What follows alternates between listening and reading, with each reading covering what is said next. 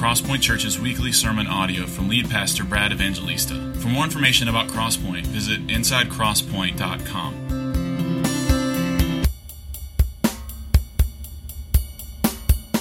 Amen. All right, good morning. Happy President's Day weekend.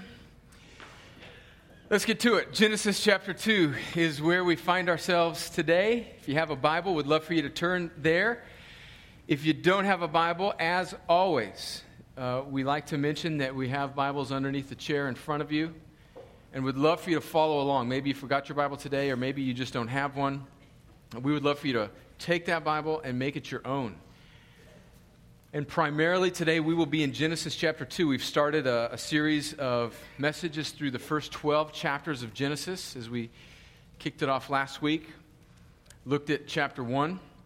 Today, we're going to be in primarily Genesis chapter 2, although we're going to kind of look back at a few verses in Genesis 1 as a setup for our passage today. And so, again, if you don't have a Bible, we'd love for you to take that Bible and keep it as our gift to you. And if you're not used to looking up verses in the Bible, you can find Genesis chapter 2 on page 2. Regardless of what type of Bible, there's two different types of the same versions, but they're two different editions, and so we're making it easy on you there. So let's look at that now. Now, you'll notice here in just a moment as we read Genesis chapter 2 that it's a bit of a repeat in a way of what happens in Genesis 1 that we looked at last week, where there's this great act of God's creation of the universe. And if you missed last week, or if you were not able to take down all the notes, the audio and all the notes are on the website, and again will be the case with today. It seems like these first few chapters of Genesis are kind of a heavy and some points that we want to make. And so if you're not used to taking notes and you want to just kind of relax and just take in this passage and the message, you can find the notes and everything that'll be on the screen on the internet afterwards. But what's happening in Genesis chapter 2 is it's kind of like a map, like Rand McNally map. You know how you open it up and you'd find the state of Georgia, and it'd have the whole state, and then maybe down in the little corner of that same page, there might be a little blow up that's just a major city like Atlanta, and it gives you kind of a blow up of what's going on in the roads and the map of that particular city. And Genesis 2 is kind of like that. It's like God zooming down into his special creation of mankind, of men and women, of Adam and Eve. And so Genesis 2, in a sense, is repeating a lot of what happens in Genesis 1, but it's like zooming down in on God's special creation of mankind. Okay, so here's what we're going to do. We're going to look back in Genesis 1 in just a second, but primarily we're going to pick up where we left off last week, Genesis chapter 2, verse 4 through 25 to the end of the chapter. And I've got 3 points. We're going to hang everything that we're looking at today on 3 points. So I'm going to give you the outline right up front, okay? So here it is. It's up on the screen, and then we're going to work back through it. So even if you can't write everything down right now, that's okay. I'm giving this to you to give you comfort that when we're in the midway through this, you're wondering, oh my gosh, when is he going to wrap this up? I'm giving this you kind of like a frame, like a roadmap, so that I'm trying to dispel your anxiousness midway through, because I know that's just a natural part of being in an audience. When is this going to end? Well, you're going to be able to figure that out. So here's the 3 points. The first point is that God creates man and breathes life into him. Okay, we're going to look at what that means, and we're going to unpack that. The second point that we're going to look at in the middle of Genesis 2 is God creates man to work and obey. He gives man a task, and he gives God a command. Or he gives man a task, and he gives man a command. And then point number 3, which we'll spend a good bit of time on, is that God creates man and women to complement one another. Now notice the spelling of complement there. It's complement, C-O-M-P-L-E, not I. So it doesn't mean that men and women were like supposed to give each other encouraging statements like, you smell good, or, you know, your outfit looks nice tonight, honey, or you can do lots of push-ups. You know, those are helpful things maybe in a relationship between, it's good for a men and women to complement each other. But what we're looking at here is, as Will read for us this morning, that men and women complement each other. They work together. as God's creation, to fill one another out as God's image on this earth. So that's our roadmap this morning, and then we'll fill in the blanks. So let me pray and ask the Lord to help us, and then we'll begin. Father, thank you for your kindness to us. Thank you that we are your people that can come and sing freely, without reservation, that we can sing about Jesus and his work on the cross, and we can come and open up your word and read it and proclaim it and preach it boldly without hitch or reservation or fear. We realize that there are many brothers and sisters in Christ around this world who cannot do that this morning. They are meeting underground, under the cover of darkness, behind locked doors. And we pray for them. We pray that you would encourage them and give them boldness and courage. There is something better than this life. Faithfulness to you and life with you forever is better than political freedom in this life. And so we pray for our brothers and sisters persecuted around the earth for the name of Jesus. And we come now asking that you would help us to learn from your word, to behold wonderful things out of your word. As we look at your special creation of mankind, I pray that you would give us wisdom, even as Christians, to be able to refute the arguments in our culture that exalt themselves against your word and your knowledge. I pray that we would be equipped more to articulate biblical truth as a result of this morning. And I pray for my friends that are in this room that have not yet trusted in Christ. I know that certainly with a crowd like this, there are people in this room who are not yet believers in Jesus. Maybe they think they are, but they haven't truly trusted in Christ. Maybe they're trusting in some outward form or religion or self-righteousness. God, would you today give them eyes to see and ears to hear and a heart to believe the good news of the gospel, even as we're looking at creation. Ultimately, it's all about what you have done to save a people for yourself through Jesus. And I pray for my friends that are in this room that may not be Christians and they know themselves to not be trusting in Christ, and they're here by the invitation of a friend or just investigating what it means to be a believer in Jesus. I pray, God, that you would melt their hearts and that you would give them a heart to believe in Christ. And I pray, God, that you would be glorified and your people would be encouraged today. I pray these things in Jesus' name. Amen. All right, well, before we get into Genesis 2, let's look back at Genesis 1 and starting in verse 26, which we read last week, which we didn't really get into, this really important phrase that we've alluded to already several times this morning. And starting in verse 6 there, and this is the sixth day of creation that God has created the heavens and the earth, and we've looked at the first 5 days, and then we're zooming in onto day 6 there.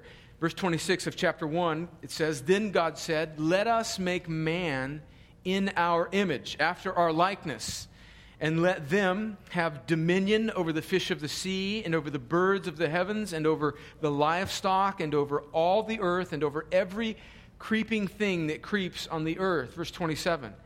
So God created man in his own image. In the image of God, he created them, male and female, he created them. Verse 28. And God blessed them, and God said to them, "Be fruitful and multiply, and fill the earth, and subdue it, and have dominion over the fish of the sea, and over the birds of the heavens, and over every living thing that moves on the earth." So there's this phrase that mankind has been made in the image of God. He's been made male and female in the image of God. What does that mean? Well, this has been a phrase that books have been written about, and we won't take the time to unpack all of the discussions in the history of the church of what this phrase means, but let me just sort of condense it down into that. This, I think, means that not that man has been made like God looks like us necessarily in a physical form, although God becomes man and takes on flesh in the form of God the Son, Christ. but it means that man is like God and he represents God, in that man is given to, as we've read there, have dominion over the earth. So man is to rule or to manage God's creation. He's to represent, he's to be a reflection of God to creation. And he is to resemble God, to be like an image of God. And so man, unlike other created beings and unlike animals, has a certain moral aspect to him. He has an inner sense of right and wrong. Every person that's ever been created, no matter how evil they may be, has an inner sense of right and wrong, even if that inner sense is askew or corrupted. And certainly it is in all of us after the fall, which we'll get into next week. Man, unlike any other created creature, has a spiritual aspect to him. It enables us to relate to God. Man has a mental aspect, an ability to reason and think logically. And certainly to some degree, there are some animals in creation that do as well.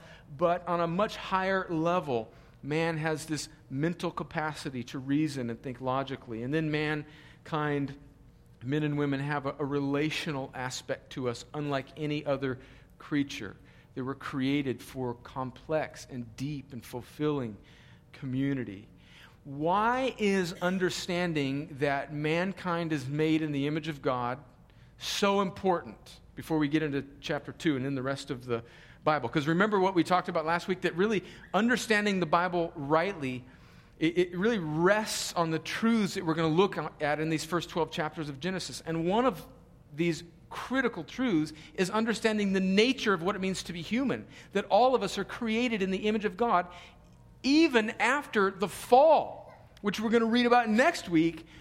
Mankind still, to some degree, retains this status of being created in the image of God, even though it's marred severely by sin and renders mankind completely unable to make himself right with God. Because we see in Genesis 5 and Genesis 9, there is a repeating of this phrase that God has created mankind in his image. And so we see that even after the fall, mankind still bears this likeness of God. Again, even though it's marred by sin. So why is this so important? I think this has profound implications then for us as to how we should treat all people, even the worst of people, even the most different of people like us, and even the weakest of people. So I think this has profound implications as to how we treat, let's just say, for example, the elderly. They're not unimportant. They are created in the image of God. It has profound implications on how we treat the unborn. They are people created in the image of God. It has profound implications on how we view other cultures unlike us. It means that every culture, not just America, and this may be shocking to you, other parts of the United States, not just the Deep South, bear the image and likeness of God. Other ethnicities, other languages, bear the image of likeness of God. Again, like all humanity, marred, fallen, completely unable to make itself right with God apart from God's saving grace. So do you see the profound implications? America is not, we're not better than other people. Right? No one ethnicity is superior to other people, to other ethnicities. No particular age of a person is superior to another. And it means that even fallen people, even the worst of people, even though it means that I think righteously, as we read in the New Testament, we have grounds to punish them, and the government should at times punish them, that there is this dignity that every human being should be treated with. We'll get into that more as we continue through Genesis. Okay, so that's just a little background on the image of God. Now it gets us into chapter 2 and verse 4. So here's point number 1 that I want us to see that we mentioned at the beginning. God creates man and breathes life into him. God creates man.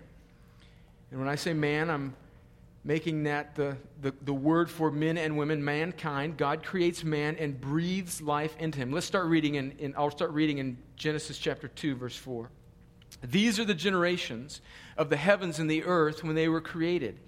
in the day that the Lord God made the earth and the heavens. Verse 5, when no bush of the field was yet in the land, and no small plant of the field had yet sprung up. For the Lord God had not caused it to rain on the land, and there was no man to work the ground. And a mist was going up from the land, and was watering the whole face of the ground. Then the Lord God formed the man of dust from the ground, and breathed into his nostrils the breath of life, and the man became a living creature.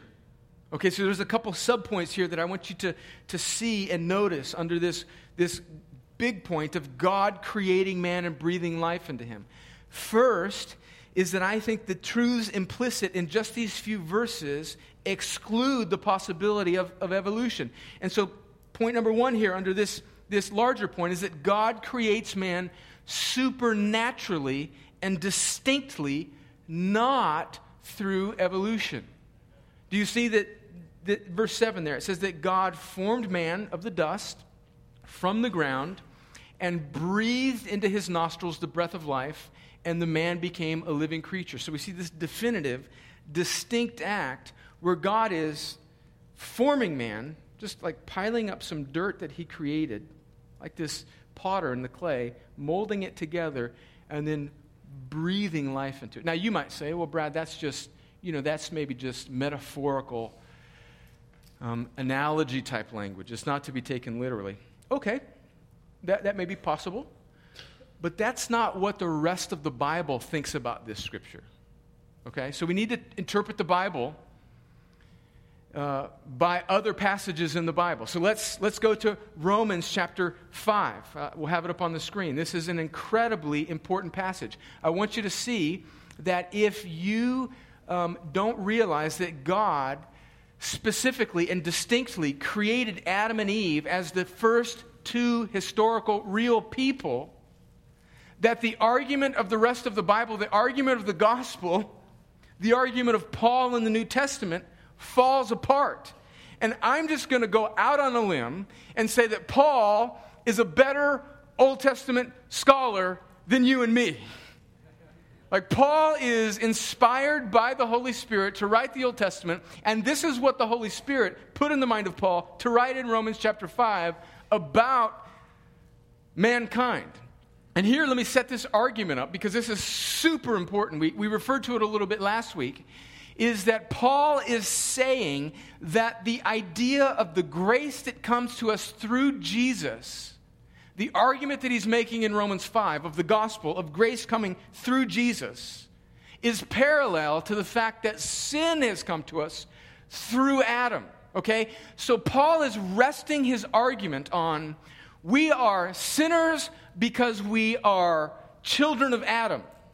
There's no escaping it.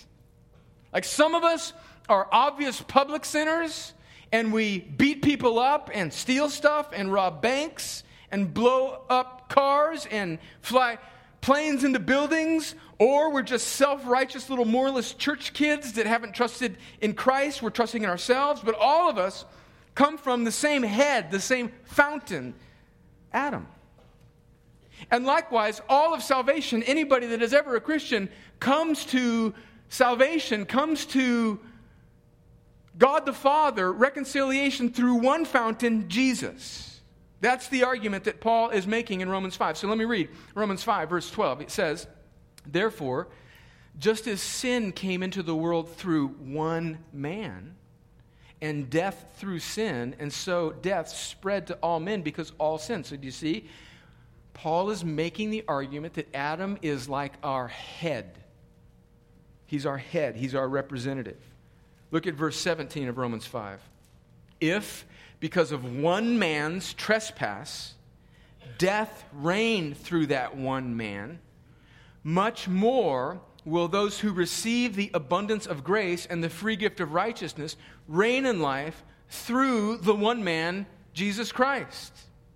And then in verse 18 he says, therefore, as one trespass led to condemnation for all men, so one act of righteousness leads to justification and life for all men.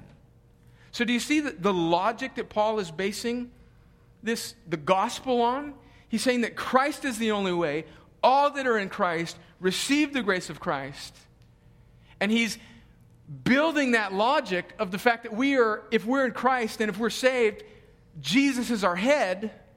He's our fountain. He's the only fountain of salvation. He's basing that logic on the fact that all of us are in Adam, and he's the fountain of human nature, which is sin. So we are sinners. We are born sinners, right? We're born by nature sinners, by nature and by choice. We have this spiritual DNA, just like we have like a physical DNA that we pass down to our children, right? There's a spiritual DNA that's passed down to us, and we are by nature sinners. So you may say, well, man was messed up from the beginning. No, so, you may argue for evolution and say, well, man has evolved and has been kind of jacked up, and God knew it, and so he just, created this way of the gospel. And no, remember that God created creation very good. So man was originally created very good. This sin doesn't come in until Genesis 3, and that's the argument of Paul in Romans 5, is that sin has entered in through a specific man. So this is important for us to realize that God supernaturally and distinctly creates mankind, a real historical figure, Adam and Eve. Regardless of what you believe about the age of the earth, I think you need to believe that Adam and Eve were real people. And notice also the second point that I want you to see under this larger point of God creating man and breathing life into him is that God creates man not as a distant creator, but as a personal Lord. God creates man not as a distant creator, but as a personal Lord. So there's been this transition here that I want us to see in Genesis 2.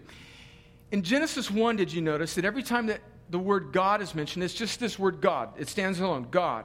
And the word is Elohim. It's actually the plural of the word El. So it's like this plural, this triune God is revealing himself as God the Father, God the Son, and God the Holy Spirit, even in creation in the first chapter of Genesis. But this word for God in Genesis chapter 1 just emphasizes his awesome power as creator. But then look at Genesis chapter 2, verse 4 again, where it says that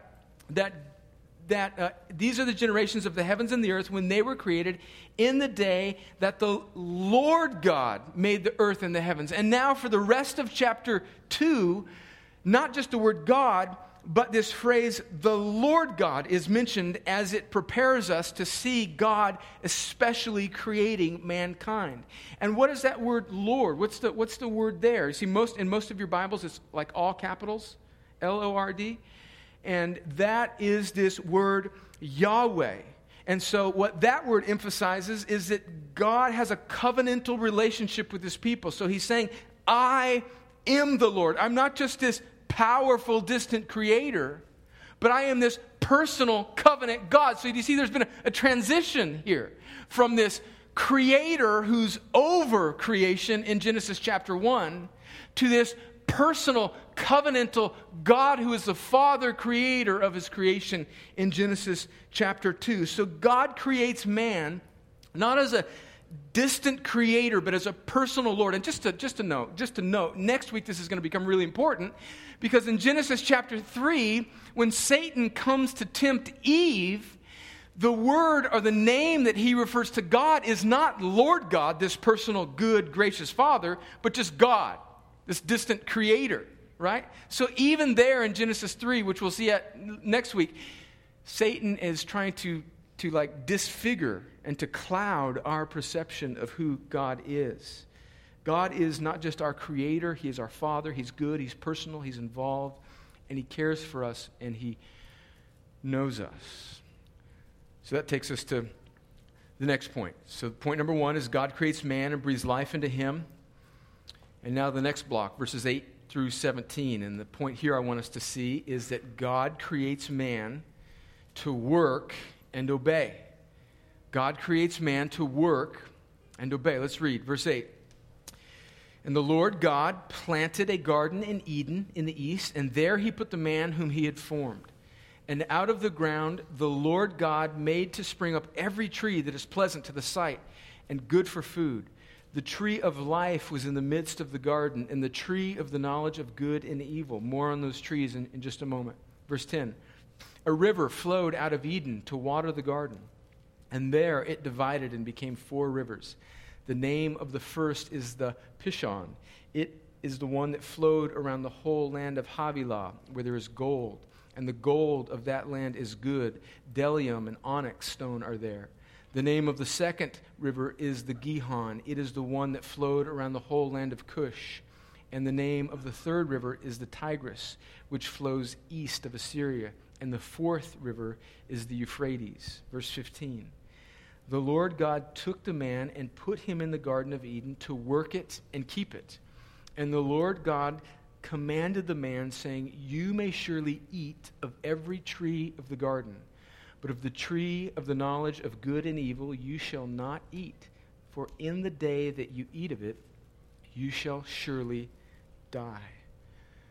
Okay, so a couple things I want us to see here under this large point of God creates man to work and obey. And point number 1 is that man's work is to wisely manage and steward God's creation. Again, we read it in our confession of faith at the beginning. You just have this sense that the earth is waiting to be led, waiting to be mastered and managed and worked.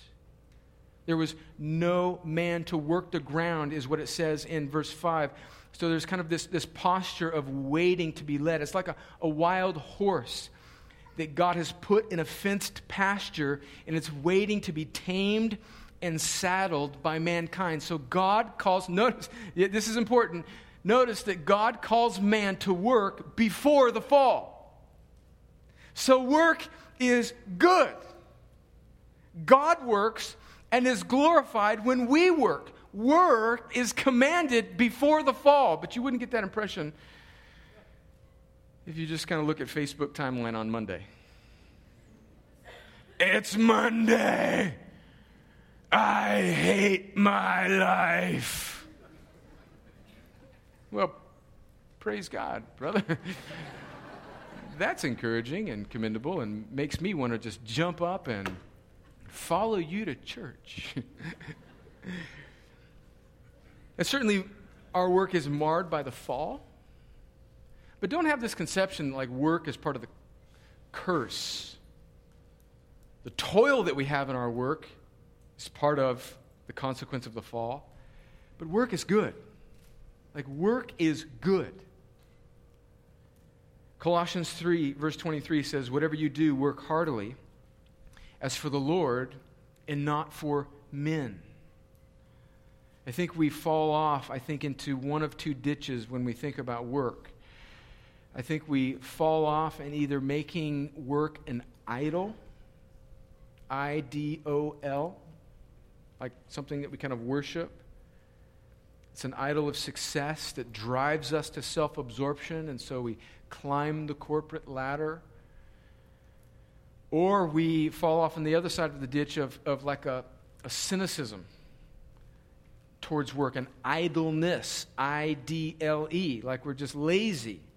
And I think if I could just push a little bit on this generation, I think that this is probably what many young people are prone to, kind of a cynicism about work. You've grown up on sitcoms like The Office that have this kind of undercurrent of sort of mundane purposelessness. And so everything's sort of a cynical joke. You know, and you're just in a cubicle, and you're just kind of punching a ticket, and it's mindless.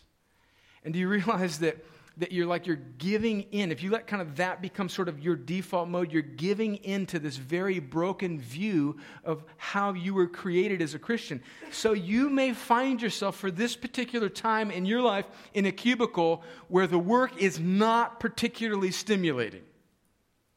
Or you may find yourself in a platoon of men at Fort Benning where the platoon sergeant is a knucklehead and your lieutenant couldn't find his way out of a wet paper sack.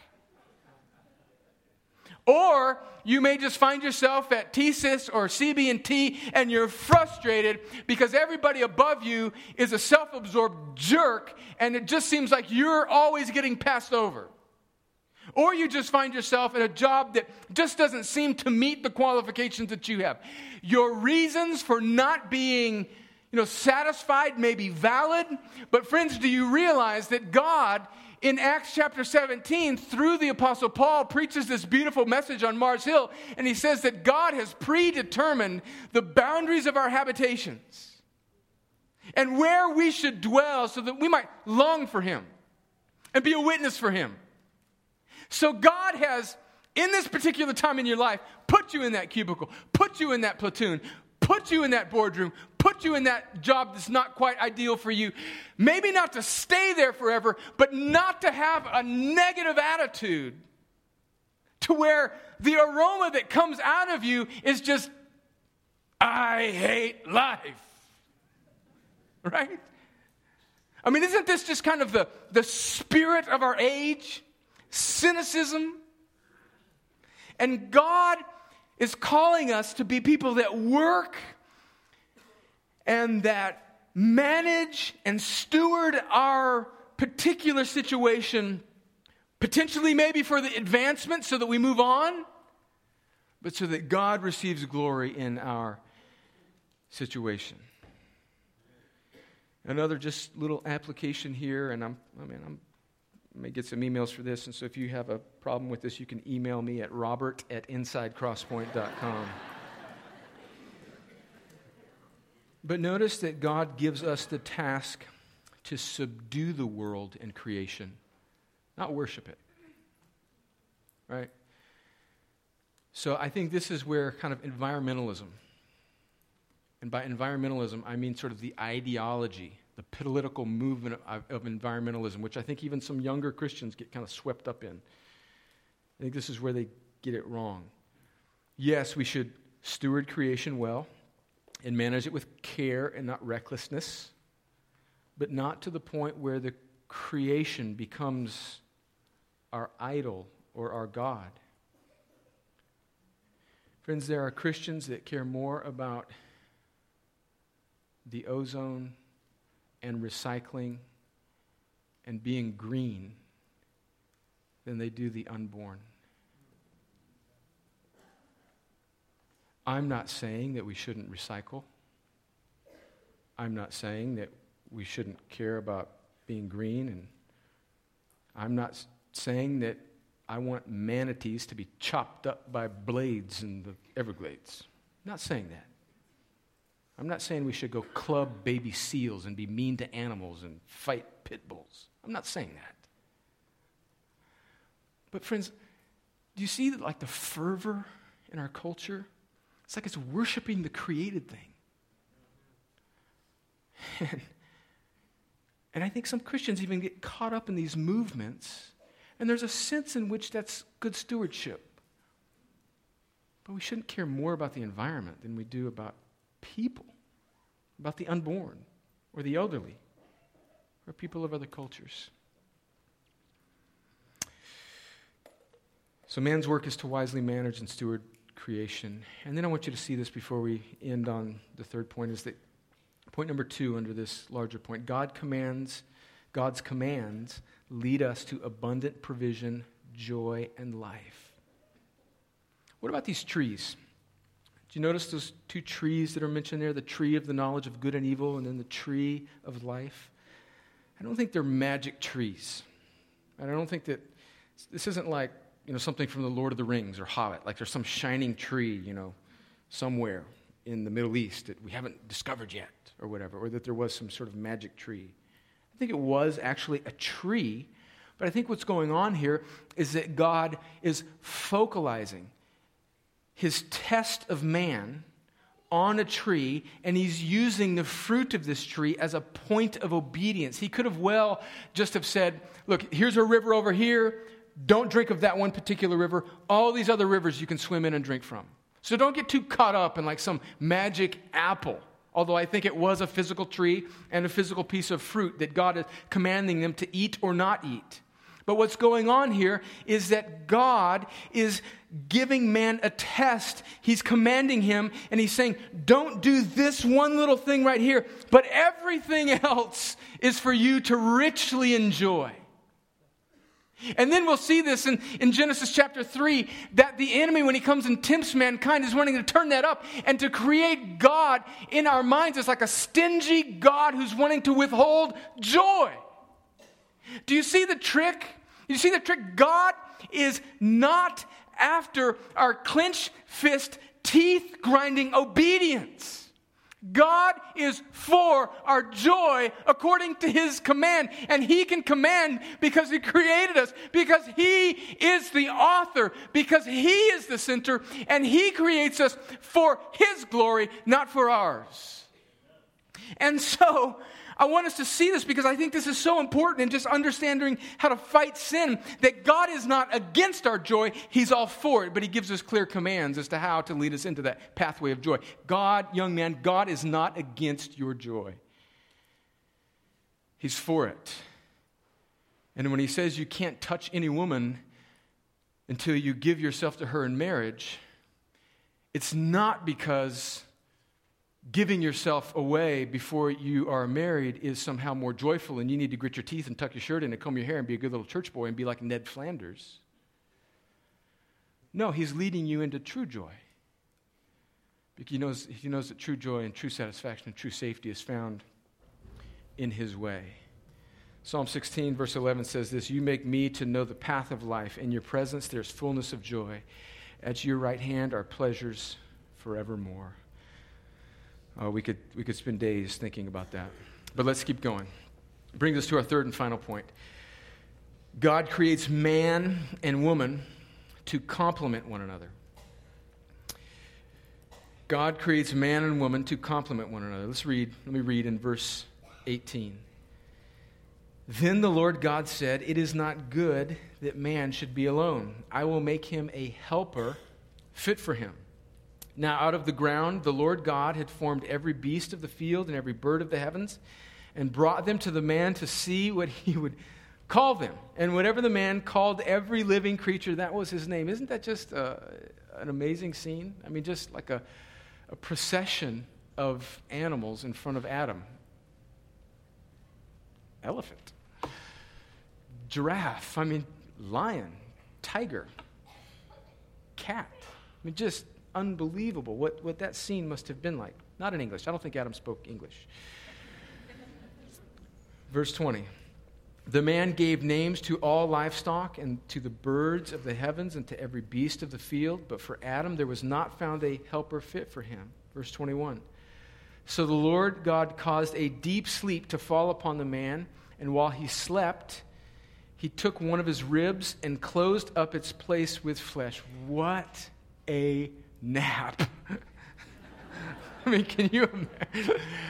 Oh my gosh. What a nap. Isn't it weird how the older you get, like when you're younger, you just resist sleep, and then the older you get, you just want sleep, but sometimes you just can't. Is there nothing better than a mid-afternoon nap on a Sunday? I'm digressing. I'm sorry. But what a nap. Verse 22, and the rib that the Lord God had taken from the man, he made into a woman and brought her to the man. Can you imagine waking up from that? Whoa! What happened? Verse 23, then the man said, he spoke words to name the animals, but these are the first recorded words we have, Adam. Then the man said, and this is in the Hebrew, it's so rich, it's like a poem, it's a song. This at last is bone of my bones and flesh of my flesh. She shall be called woman because she was taken out of man. Therefore a man shall leave his father and his mother and hold fast to his wife, and they shall become one flesh. And the man and his wife were both naked and were not ashamed. Oh, what a scene.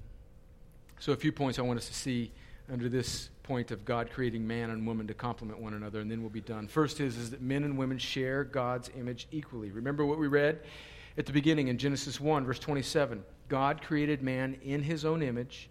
In the image of God, he created them male and female. So we believe that men and women equally share God's image and are in essence and value and personhood just as valuable before the Lord as one another. So men are not more important than women, and likewise women are not more important than men. They share God's image equally. But we see clearly also here and then in the rest of the Scriptures that God creates Adam and men after him to lead, and Eve and then women after her to help. So God creates Adam to be the humble, selfless leader, and Eve to be the gracious helper.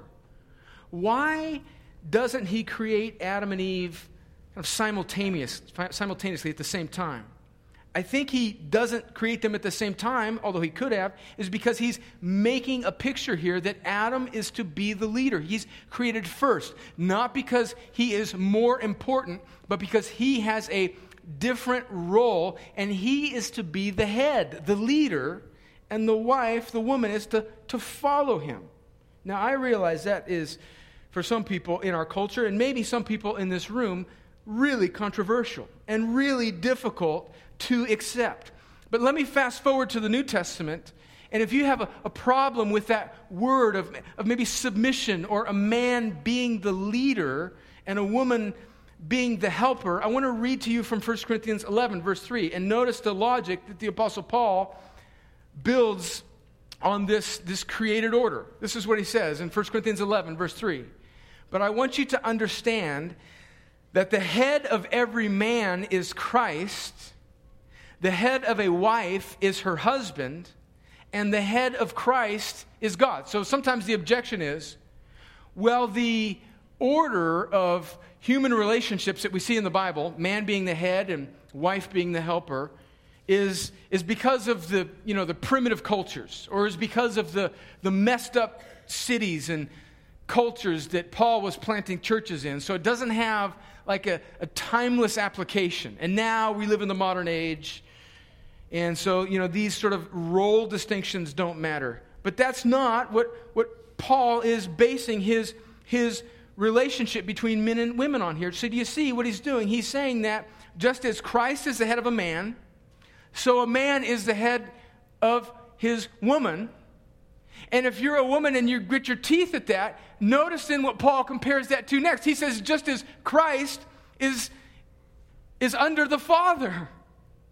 So if you're a woman and it sort of grates on your nerves to have your man, not all men, but a man that you are married to or your father to be your functional head to protect you, you're being compared to Jesus. And that's a good thing. So just as the Father and the Son have this beautiful, mutually submissive relationship, but the Father is under the authority of the Son, the woman is under the authority of her husband or her father. Do you see that? So don't grit your teeth, dear sister, because you are being compared to the Trinity. How beautiful is that? It's beautiful. And why did Eve, we said, why did he not just create them simultaneously to show this order? And why did Eve have to come from Adam, out of his rib? Why not just separate? Why not just make her second out of the ground as well? I think there's something that God is teaching us here, is that God creates men and women to be marvelously interdependent on each other. Notice in that same chapter, 1 Corinthians 11, verses 11 and 12, Paul continues this, and he says this: nevertheless, in the Lord, woman is not independent of man, nor man of woman. For as woman was made from man, so man is now born of woman, and all things are from God. And so, there's this interdependence. Men are to be the humble, Christ-like leaders. They are to lead, sacrifice, provide, and protect. And the women are to joyfully follow along with the husband's leadership. Now we know that the fall comes in Genesis 3, and all of this gets messed up. And now our work is to get back to God's created order. As we are saved in Christ, we are now working back towards God's original intention of mankind. But just a few points of application. Men, do you recognize your tendency to not lead and live and serve your wife, and really women in general, in this way? I think probably the number one problem in our culture, and probably the number one problem in this church, is passive, unengaged, self-absorbed men. Thank you, brother. I'll say it one more time. The number one problem in our culture and the number one problem in this church, and I think in every church, and in every culture, so I'm not just singling out Crosspoint, is passive, unengaged, self-absorbed men. And a man is called to lead. He's called to protect. He's called to initiate. He's called to lay down his life, not lord his physical strength or authority over a woman, and to pave a way for her to joyfully follow his leadership. That brings us to the third and final subpoint under this, is that God establishes marriage to be a one-flesh union that displays the gospel. Let me read those last two verses again. God just sort of fast forwards here. This is God speaking through Moses to write these first 5 books of the Bible. And so this is God really giving Moses these words. And God, before we even have fathers and mothers, before we even have children, he's using this phrase, father and mother. And he institutes the first marriage, not just for men and women and their joy, but to display something far more eternal, which we'll look at in just a second. So verse 24 and 25, therefore a man shall leave his father and mother and hold fast to his wife, and they shall become one flesh. And the man and his wife were both naked, and they were not ashamed. Okay, so what's happening here is that these two that were created distinctly, one from another, now God is saying that he's putting them together in this marital relationship as a man and a woman, as a husband and a wife, and these two are becoming one. And so then let's fast forward to Ephesians 5, where Paul picks up on this same verse, where I want you to see this connection between this first marriage and all marriage, and two becoming one, and the connection between the only news that really matters, which is the gospel. So this is what Paul says in Ephesians 5. Listen to this. Husbands, verse 25, love your wives as Christ loved the church and gave himself up for her, that he might sanctify her, having cleansed her by the washing of water with the word, so that he might present the church to himself in splendor, without spot or wrinkle or any such thing, that she might be holy and without blemish. In the same way, husbands should love their wives as their own bodies. He who loves his wife loves himself. For no one ever hated his own flesh, but nourishes and cherishes it, just as Christ does the church, because we are members of his body. Therefore, a man shall, and Paul's quoting now these 2 verses in Genesis at the end of chapter 2 that we just read. Therefore, a man shall leave his father and mother and hold fast to his wife, and the two shall become one flesh. Now look at verse 32.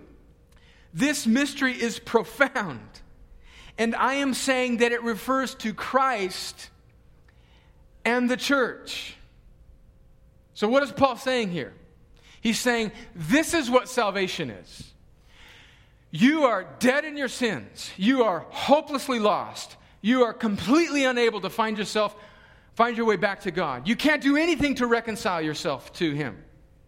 And the good news of the gospel is that when God intends to save a person, and this may be you in this room right now, this very moment, God causes the good news of what Jesus has done on the cross, where Jesus became man, lived a perfect life, where you rebelled, where I rebelled, Jesus completely obeyed, perfect righteousness, perfect human, perfect God, and lays down his life on the cross to be a wrath-absorbing sacrifice for the holy justice of God that is barreling down on every human being.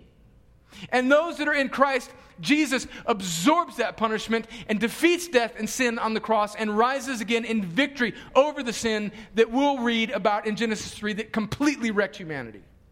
And Jesus now rises, takes our punishment in our place, defeats death, sin, and the consequences, reunites us with God, reconciles us to God, and commands all people everywhere to repent and not trust in themselves, not trust in their good works, but to believe in what he has done. And then, when he saves them, he unites himself to them. He says, now you, church, are part of my body. Christ is in us. We are in him, and we are now united with Christ. So salvation is not just the uttering of like a little prayer that gets you into heaven, and Jesus is way up there, and now we have to figure out the rest of our life. No, we are united with Christ. We are now in Christ. That's what it means to be a Christian. We're in Christ. He's in us. That's the gospel. And Paul is saying, here's the logic now, that marriage between a man and a woman is to display that, is to image that. And when a man and a woman marry one another in God, they become one. They become one body. And this relationship is not just for their joy or their mutual fulfillment, although it should lead to all of those things, but it is to reflect Christ's relationship with his people, his bride, the church. And so marriage is given ultimately not for us. It's given to reflect Christ and his wife, his bride, the church, which is all those who have ever trusted in Jesus. And so, friends, that's why marriage is so important. I think that's why we should struggle and strain and strive to not end our marriages and break our marriages.